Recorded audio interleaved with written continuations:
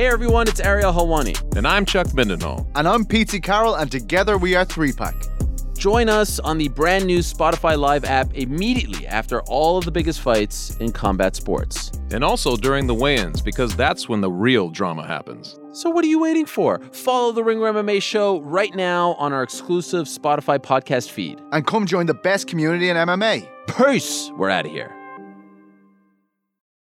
This episode is brought to you by KPMG. The people at KPMG make the difference for their clients. Talented teams leveraging the right technology to uncover insights that illuminate opportunity. KPMG teams together with their clients, working shoulder to shoulder to help grow and transform their enterprise.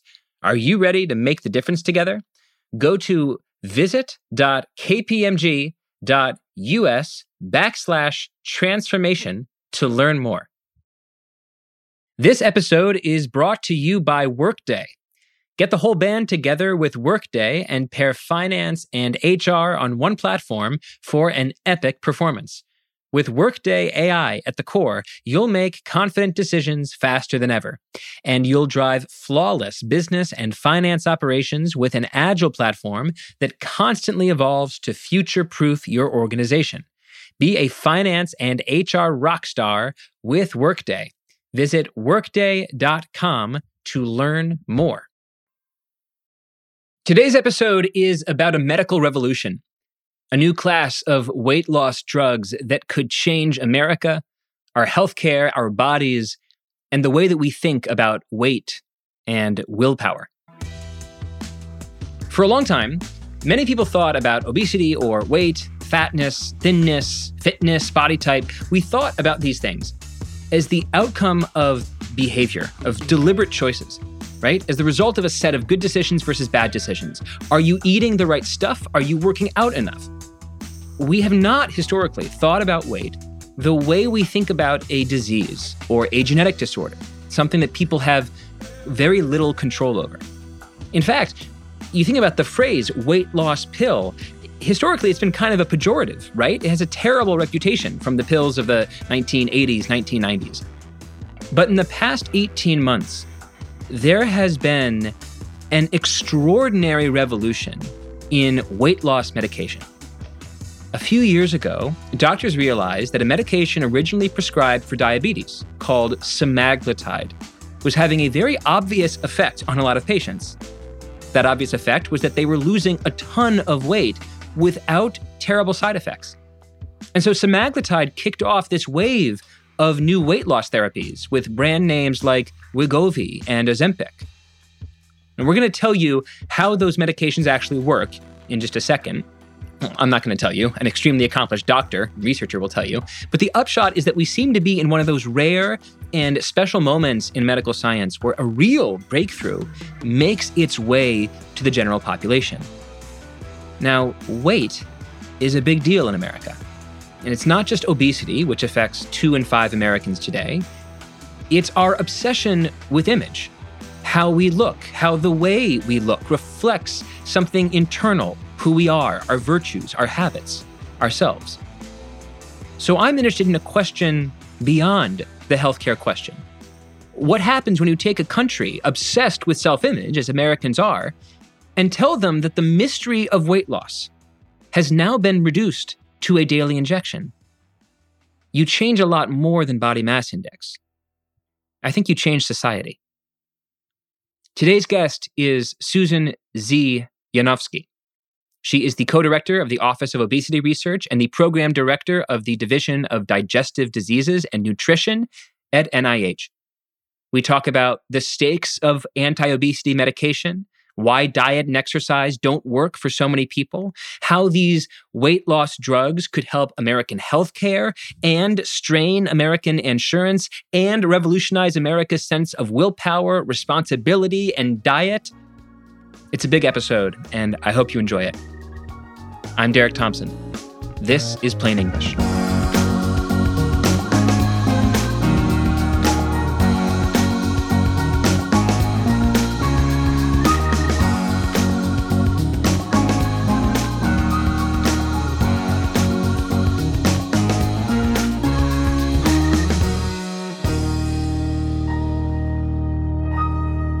Dr. Susan Yanofsky, welcome to the podcast.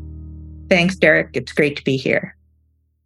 I am so interested in this issue. We just had an episode earlier this week where we talked a little bit about the basics of obesity in America. That conversation was more about what we're learning about diet and nutrition. This conversation is going to be more focused on this extraordinary medical revolution that we seem to be at the dawn of in obesity pills that I think can change so much about health and culture in America. But I want to make sure that we reiterate the stakes here. How serious a problem is obesity in America, and is it getting worse? Sure. Well, more than 40% of adults in the U.S. and almost 20% of children and teens have obesity. And of course, we're concerned about this because obesity increases the risk for lots of conditions like type 2 diabetes, heart disease, some kinds of cancer. And in addition, non-alcoholic fatty liver disease. This is now one of the leading causes of liver transplantation. And I think that the COVID-19 pandemic, where we've seen that obesity increases risk for more severe disease and death, has really driven home the need for effective treatments.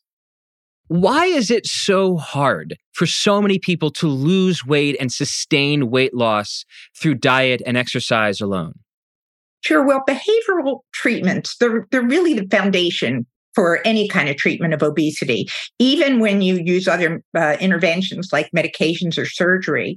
And many people can do well with behavioral treatments alone, but actually more than half of people with obesity can't lose enough weight or maintain enough weight loss to get health benefits.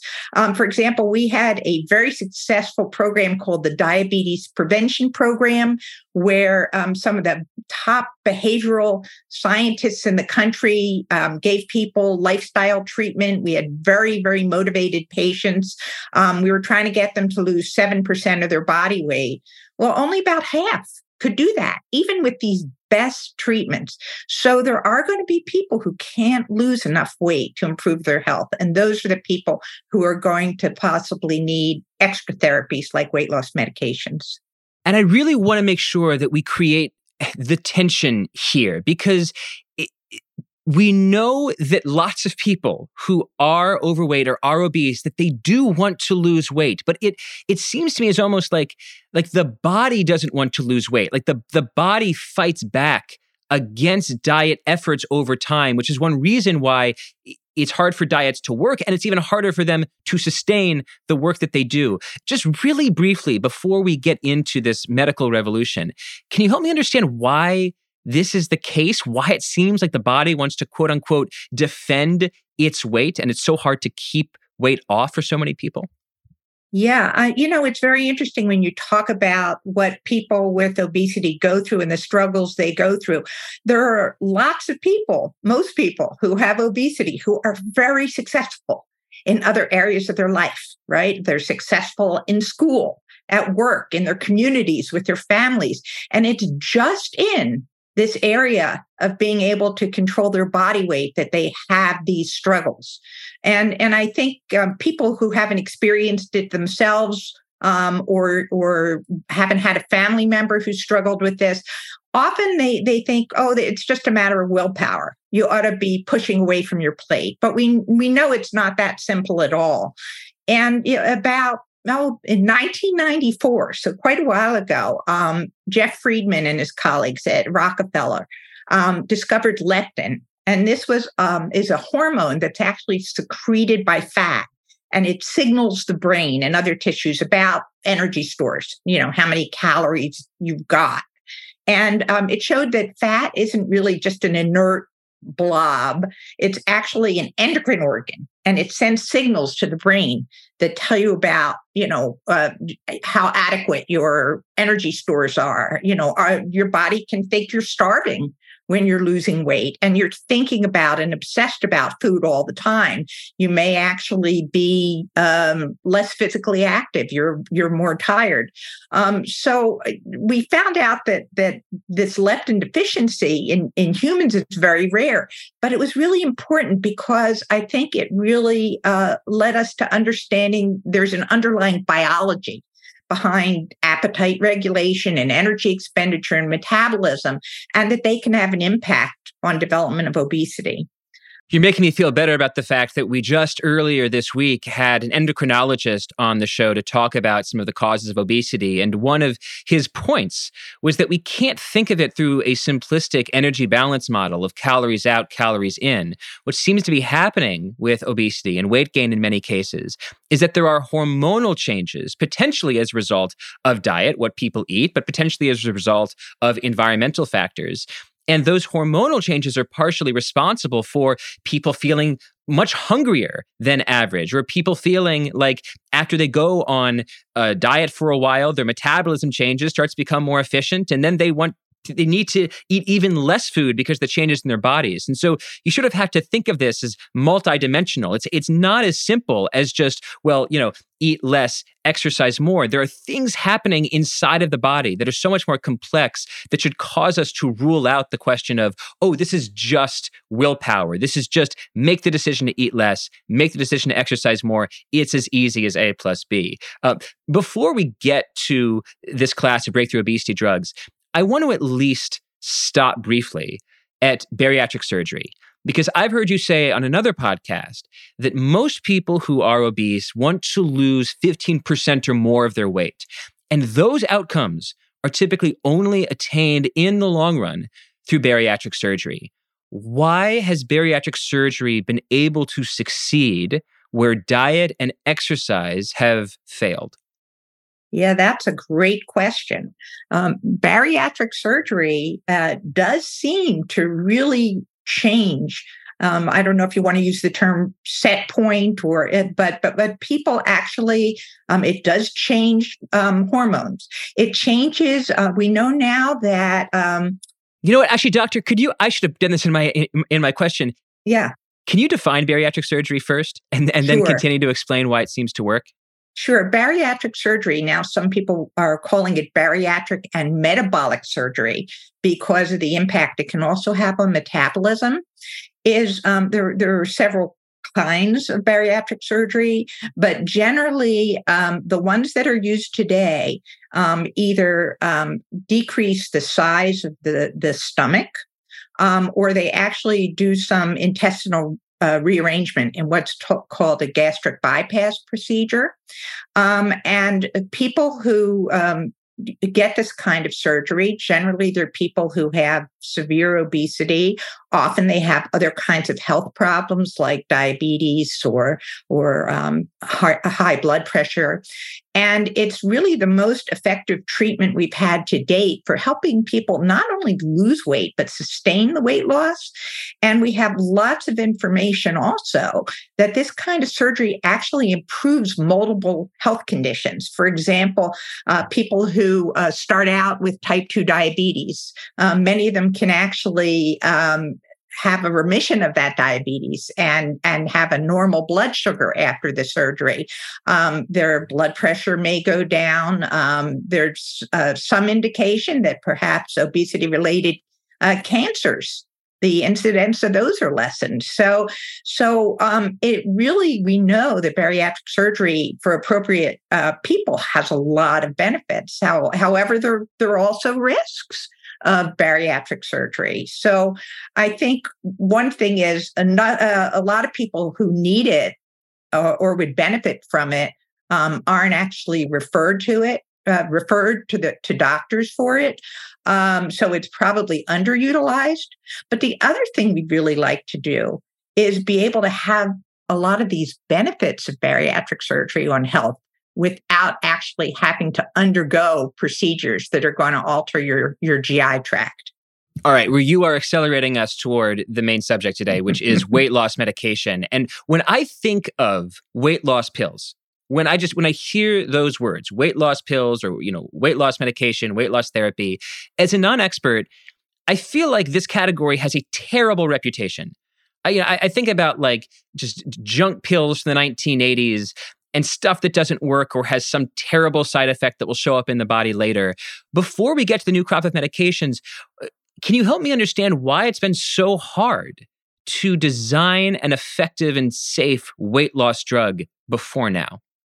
Yeah, you are absolutely correct that anti-obesity medications have a history of safety problems. And often, like if I'm giving a talk on this topic, I start out with some medications that were used in the 1920s that led to deaths. People in the 1960s, they had rainbow pills where they were giving people diuretics and thyroid hormones and amphetamines, all to try to get people to lose weight.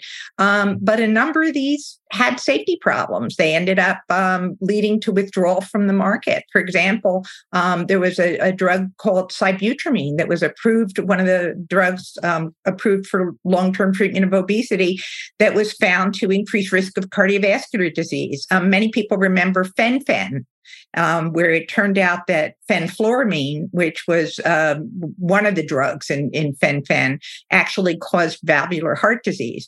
So I think there's been a good deal of skepticism about these medications.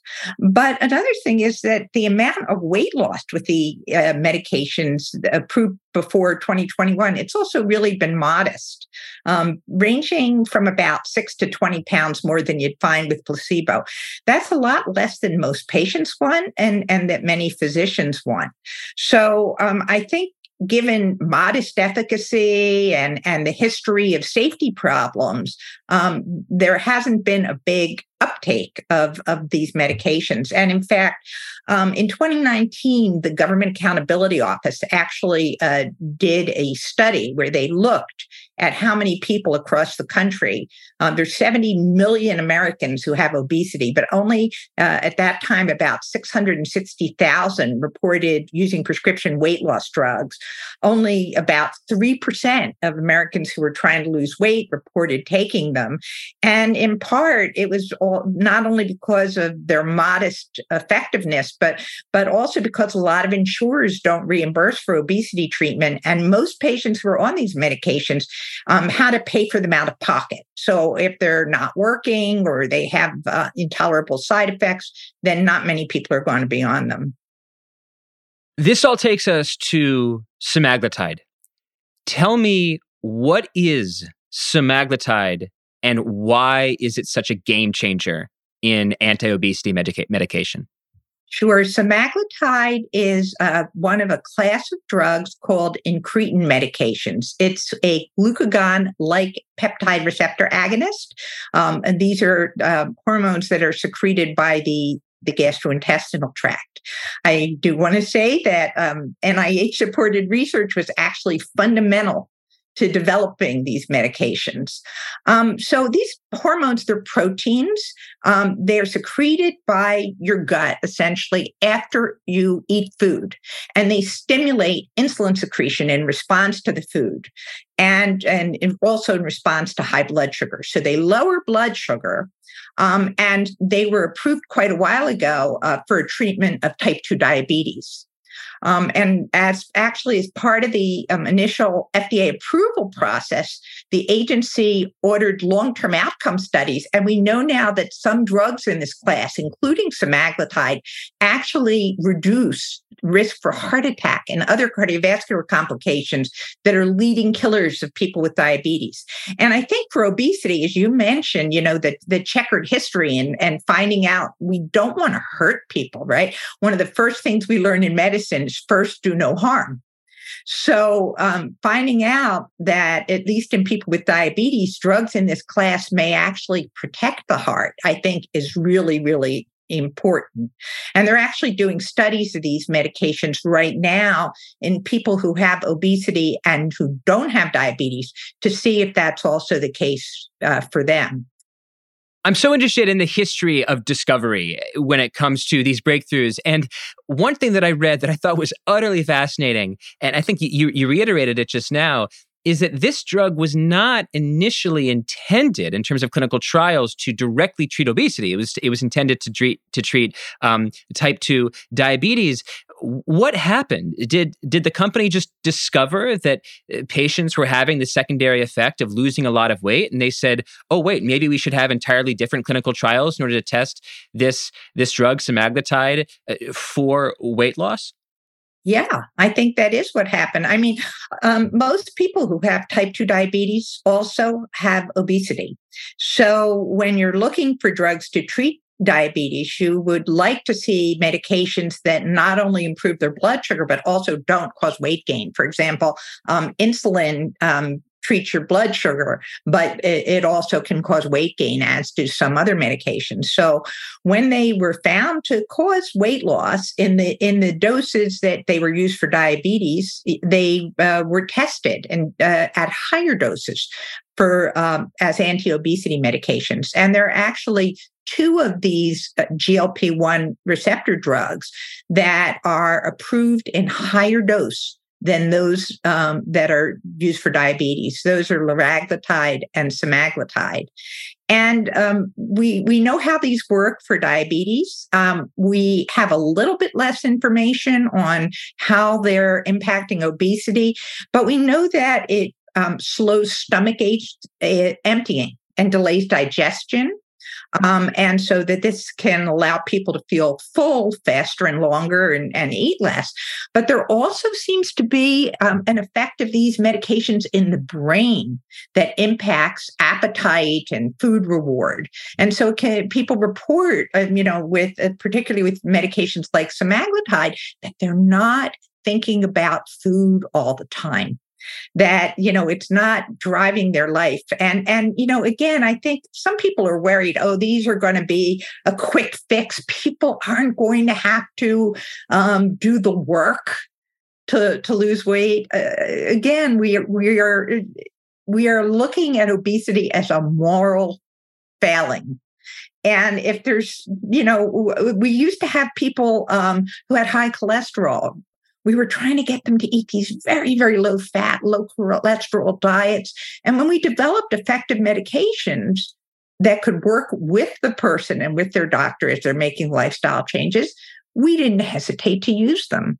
I find it so utterly fascinating. I mean, you're making me think about the idea that I've always been very interested not only in nutrition in terms of what it does to our bodies, but in the way that people think about food. And something you said was just so generative for me. The idea that people who struggle with weight loss or struggle with body image, you might encourage them to say, meditate more. Find some way to trick the brain or train the brain to think about food less. And here is this drug accidentally discovered through a diabetes 2 medication that actually has the medical effect of getting people to think about feeling hungry less as a hormonal effect. I mean, it just raises, I think, so many deep questions about willpower and even free will, just like where our thoughts come from. The fact that this drug can change the way that people think about food, I think is just so utterly fascinating. I want to talk about a conference that you were at last year. I really want you to help us understand just how astonished scientists are by this new class of anti-obesity medications. You're in San Diego last November at a conference where Novo Nordisk, a pharmaceutical company based in Denmark, is presenting new clinical results of semaglutide. And as I read in an essay in Nature, the results were just riotous. People said that it was like being at a Broadway show. Take us inside that room or that conference center. I mean, what are scientists saying in response to what seems to be this sort of transformative breakthrough in science? Yeah, well, I think particularly the excitement about this medication at the conference I was at, which was at the Obesity Society, was that they were going to be showing results of semaglutide treatment in adolescents with obesity, with severe obesity.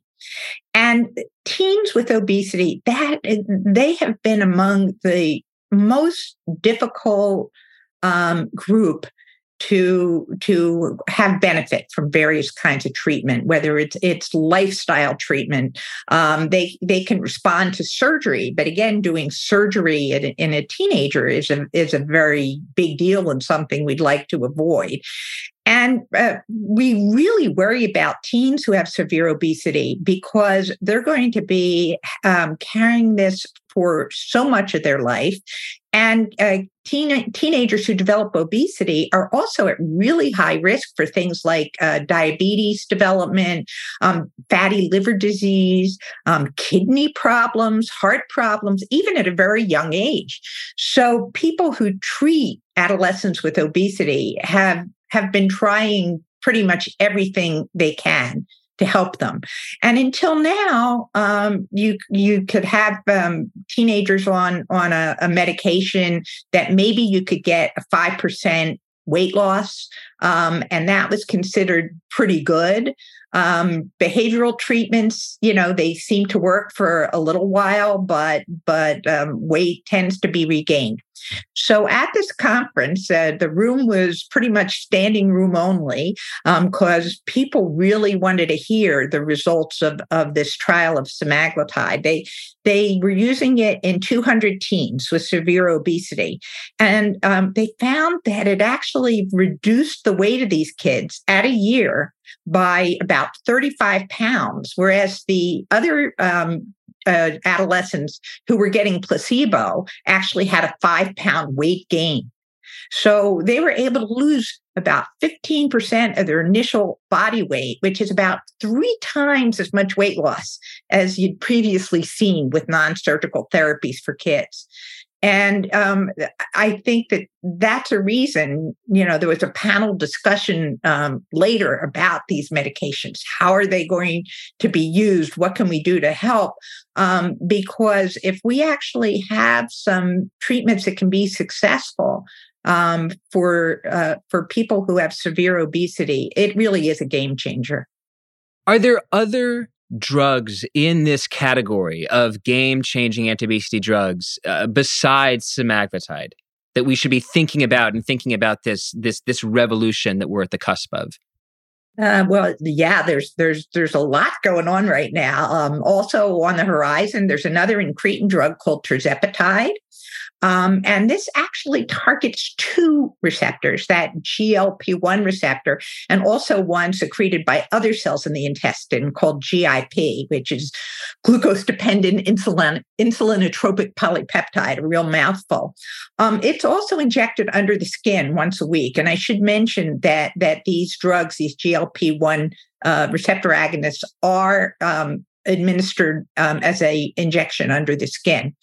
It was approved just in May of last year for treatment of type 2 diabetes. But again, it was found to have really robust effects on weight. And last June, I was at a conference, the American Diabetes Association conference, where they presented results of their clinical trials in people with obesity who didn't have diabetes. They had a remarkable effect. 58% lost more than 20% of their body weight. And so if you had their average weight for the study to start was about 235 pounds, so that would be about a 46-pound weight loss. So these results were, in a way, or at least in one clinical trial, almost more astonishing, just mathematically, than the ones that got the standing ovation in San Diego. Yeah. Now these were in adults, and so semaglutide in adults also has about a 15% weight loss. This was even more. And again, I think the thing that got people excited was that this is an amount of weight loss that it's approaching what you see with bariatric surgery. And about 10 years ago, I actually held a symposium at NIH called Bariatric Surgery Without the Surgery, where we talked about what we'd really like to do is understand the mechanisms by which bariatric surgery works, and then be able to give it to people with less invasive types of treatment. So starting to see this come to fruition, I think, again, it's really exciting for those of us in the field. This episode is brought to you by Indeed. We're driven by the search for better. But when it comes to hiring, the best way to search for a candidate isn't to search at all. Don't search, match with Indeed. Use Indeed for scheduling, screening, and messaging so you can connect with candidates faster. And listeners of this show will get a $75 sponsored job credit to get your jobs more visibly listed at Indeed.com/plane. Just go to Indeed.com/plane right now and support our show by saying you heard about Indeed on this podcast. Terms and conditions apply. Need to hire? You need Indeed. This episode is brought to you by Workday.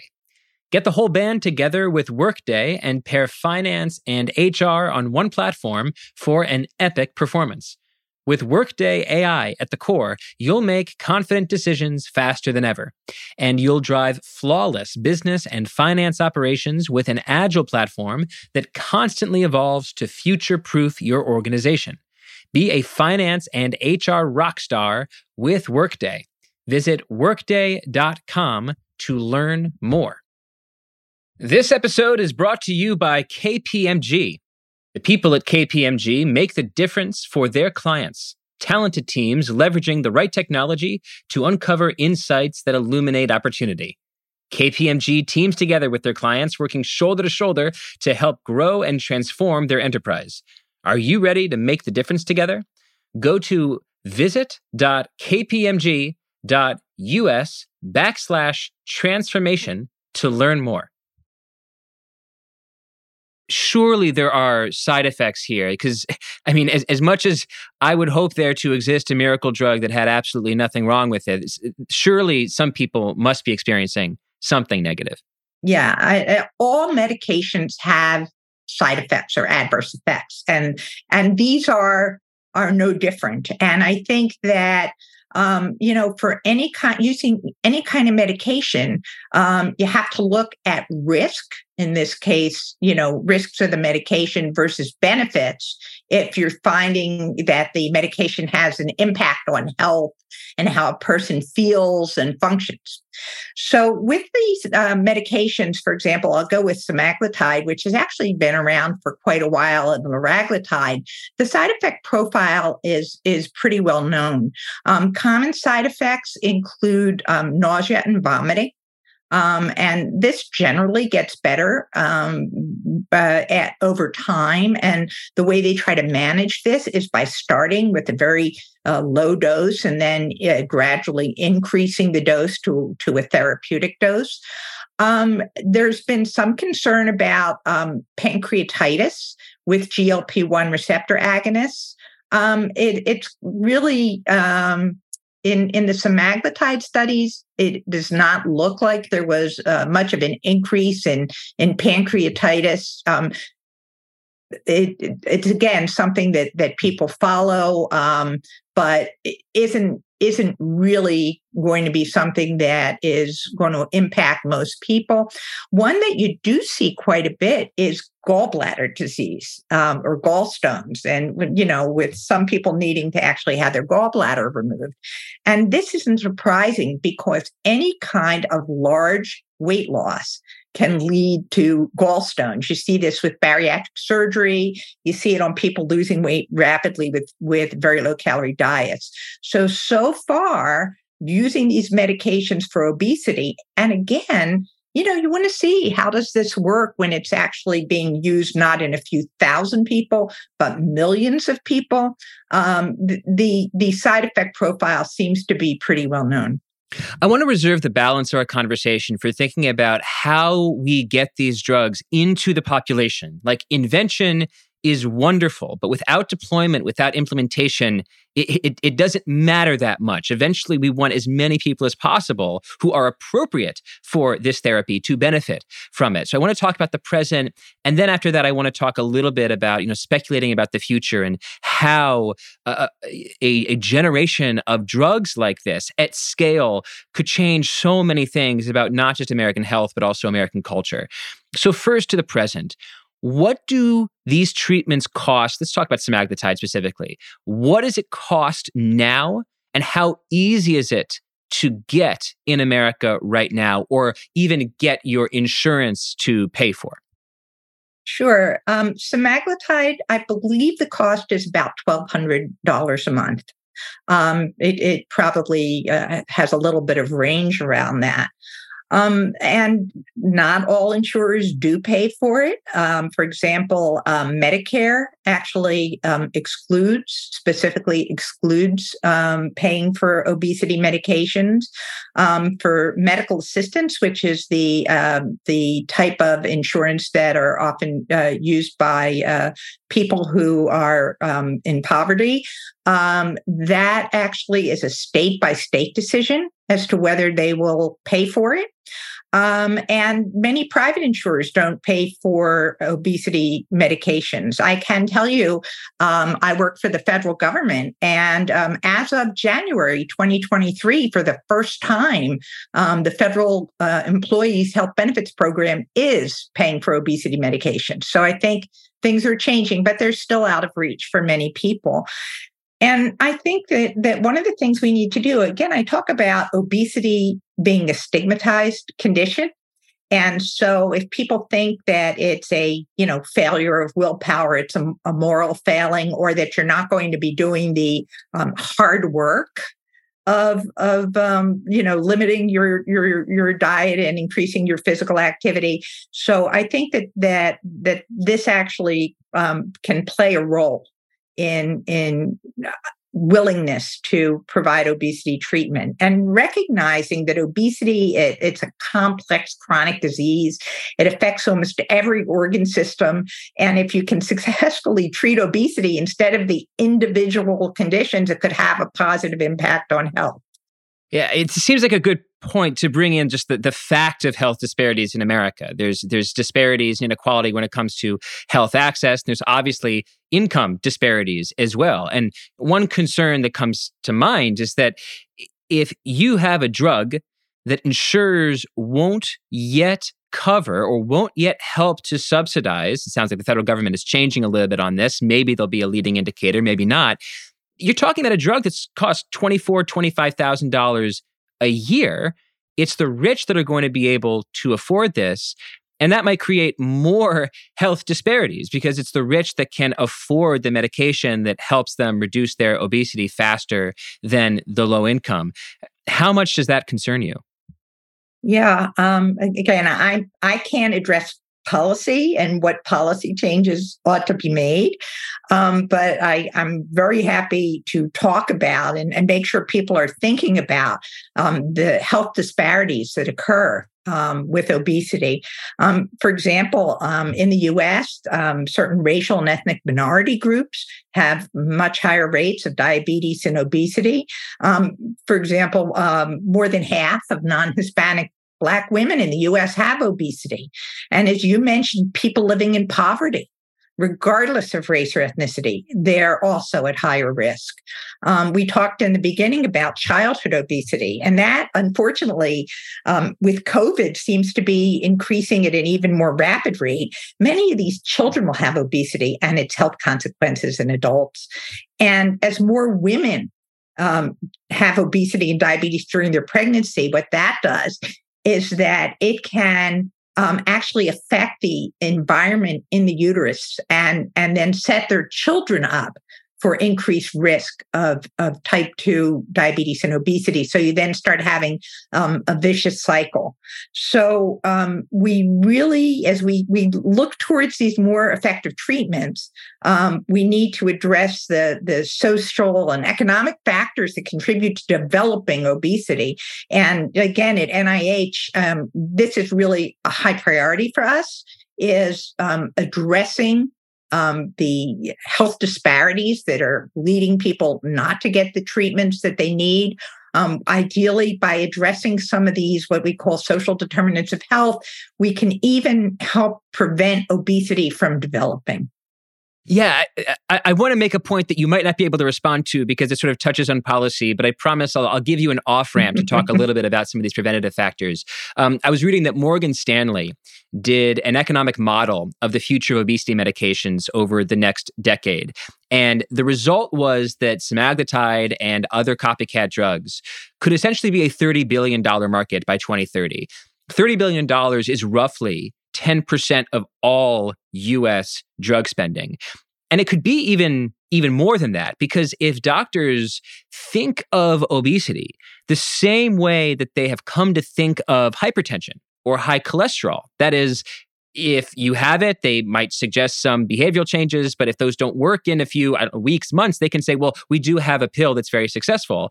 If they medicate obesity at the same rate that they've medicated hypertension and high cholesterol, you're talking about an obesity drug market that isn't $30 billion.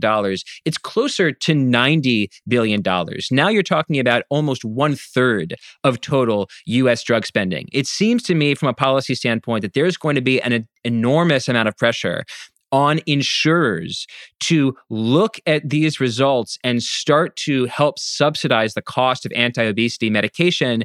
And maybe some of their accountants will say, well, look, it's going to cost a lot up front, especially before the patent wears out on things like, Wegovy, which is, I think, the brand name of semaglutide. But it's going to pay off in the long run because we're not going to see the long-term cost of obesity in the people that benefit from taking these drugs. But that brings us right back to the fact that, it's so important to not only think about obesity as something that we now have a pill for, but to think of it as the fact that the pill is not going to be evenly distributed. People aren't going to have equal access to it as long as it costs $1,000 a month. We need to continue thinking about the social and economic factors that contribute to obesity. So what are some of the things that you think we can do, even as we, have our eye focused on this incredible medical revolution coming down the pike? What are some things that we can do to address those social and economic factors? Right. Again, I can't speak to policy and to what I would do if I were in charge of things. But I think it is really important, as you said, first of all, when looking at these medications, to look at what is it doing to health? What is it doing to how people feel and how they function? But in addition, I think we need to look at how we can get in there very early and prevent obesity. That is probably going to require some policy changes. And I can tell you, one of the things we're doing at NIH is we actually have a program called Time Sensitive Program and Policy Evaluation. So let's say a government wants to get in there and do a soda tax or wants to look at changes in the food system. It's really important to know what actually is working so that you can put your efforts and your money behind programs and policies that are going to move the needle. So we actually will fund research to get in there before a policy is instituted, get in there rapidly, let people collect data, and then see what kind of impact that had on their outcomes, be they weight or food purchase behavior. And so we can use that to have people go to the policymakers and say, here, we have some data. This is what's most likely to be helpful. I want to talk a little bit about how this changes the future.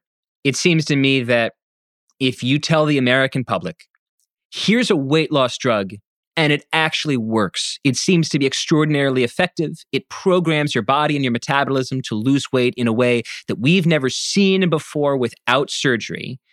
You're going to change the world. You're going to change the world in some ways that are just obviously fantastic and some ways that are a little bit more complicated. On the obviously fantastic side, it seems like it's the same with statins or medications that reduce cholesterol and reduce the likelihood of heart disease. It's just clearly wonderful to see a mortality rate for, certain kind of diseases that might be downstream of obesity come down in the decades after these kind of medications come online. There's nothing bad about that. At the same time, in a society that so values thinness, it seems inevitable to me that more people are going to try to use these drugs to escape weight stigma, even if they're not obese, right? They want to lose 10 pounds. They're not overweight, or they're barely a little bit over average in terms of their BMI. They just want to lose weight. They want to do it easily, and they want to keep eating ice cream and bread because they like ice cream and bread. And so they take these pills, and they don't necessarily need them, but they can afford them. And it changes the way that society thinks about thinness and body types, because we have taken this incredibly complex matrix of considerations in terms of what you eat and how much you eat and whether you work out and how long you work out and how much willpower you have and how responsible you are. And you reduce all this extraordinary, array of factors to a pill. I mean, that changes the world, it seems to me. I wonder, does any of it concern you in terms of how the mainstreaming of weight loss pills like this might change the way that society values and even stigmatizes body type? Obesity is already a stigmatized condition. And what we don't want these medications to do is to increase stigma for anybody, which I think is one of the reasons we really need to be focusing on this as a health. Changing people's health, helping them to live more healthy lives. So I think that that's something we really need to get that message out. That obesity, it's not a matter of willpower. It's not a moral failing. It's a biological condition, with certainly having environmental contributors. Once people have developed obesity, there are physiologic changes that make it really, really hard for them to lose that weight and keep it off long term. So I think we really need to get that message out. The other thing I think we want to get out is that this is not a magic bullet or a magic pill. You mentioned that people say, I want to be able to eat ice cream and eat bread and take a pill. What these medications may do is help people to make those healthy changes in their diet and physical activity. They're not going to allow people to eat whatever they want and, not exercise and be healthy. And in fact, things like physical activity, regardless of your weight, can improve health. So I think we want to move the conversation away from appearance and towards health. The other thing is these medications aren't going to work for everybody.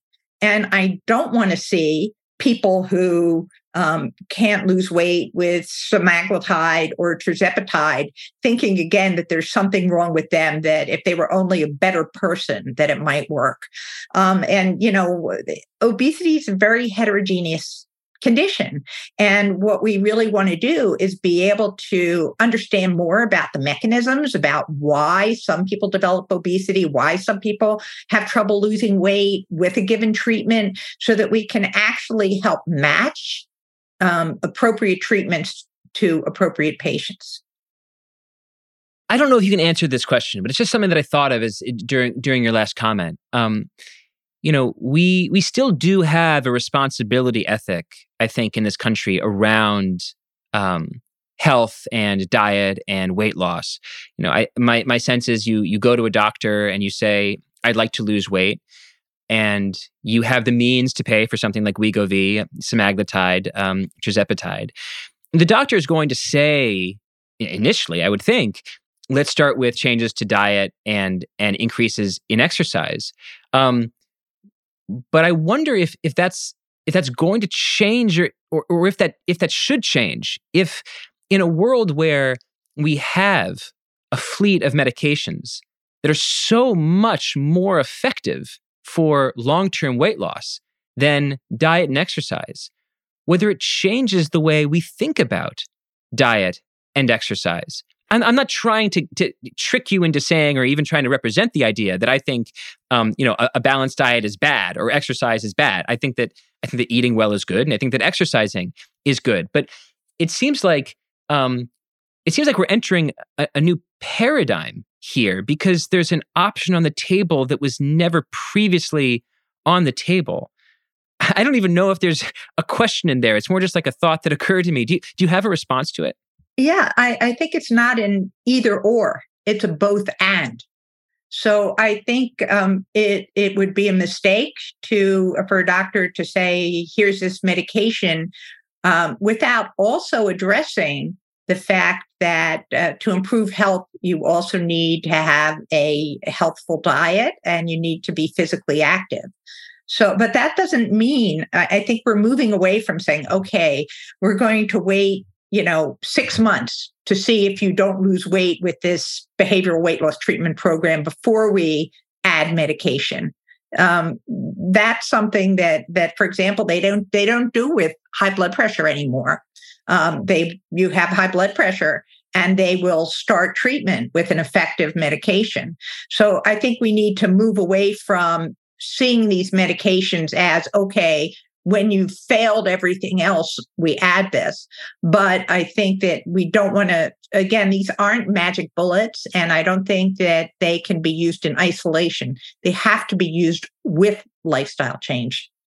Right. Exercise is useful for cardiovascular health or aerobic health beyond its contribution to weight loss. I just think it's so, I just think it's sneaky powerful that we are used to talking about weight loss in this country with a eat less, exercise more paradigm.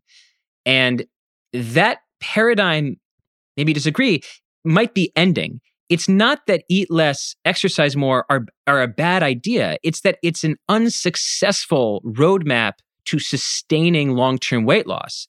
And that instead we have a pill or an injection coming online that's going to change the way that we think about regulating weight. I just think I think it's going to have powerful, weird side effects on the way that people think, even about the concept of like willpower versus biology. You mentioned a couple times that there's a broad assumption in this country, I think, that having the body you want is largely a matter of willpower. People who have incredible bodies, men and women, say, here's how I did it. I worked really hard. It takes a lot of, sit-ups to get this 6-pack or 8-pack. You can just choose to eat less and do more sit-ups. But the fact that these drugs work the way they work, the fact that they work through somewhat mysterious biological mechanisms does seem to reinforce this idea that for many people, body weight is determined in large part by things beyond sheer willpower. They're determined by this somewhat spooky interplay. I say spooky because it's only mildly half understood. This complex and half understood interplay between insulin production and blood sugar and brain receptors. It does, I think, that this obesity pill revolution, I think, it does also revolutionize the way that I kind of think about the biological bases of appetite and will. I hope it really does change the conversation about obesity and moves it out of that sphere of being, a moral failing if you can't achieve a normal body weight, and into understanding, like so many body processes, that there's a lot going on and that anything we can do to help people safely and effectively become healthier is something that we should be embracing. That's a wonderful place to end. Dr. Yanofsky, thank you so much for talking me through this and even for entertaining my slightly more confused and philosophical musings. This was really fantastic and I learned a lot. It was a pleasure. Thank you for listening. Plain English is produced by Devin Manzi. If you like the show, please go to Apple Podcasts or Spotify, give us a 5-star rating, leave a review, and don't forget to check out our TikTok @PlainEnglish_. That's @PlainEnglish_ on TikTok.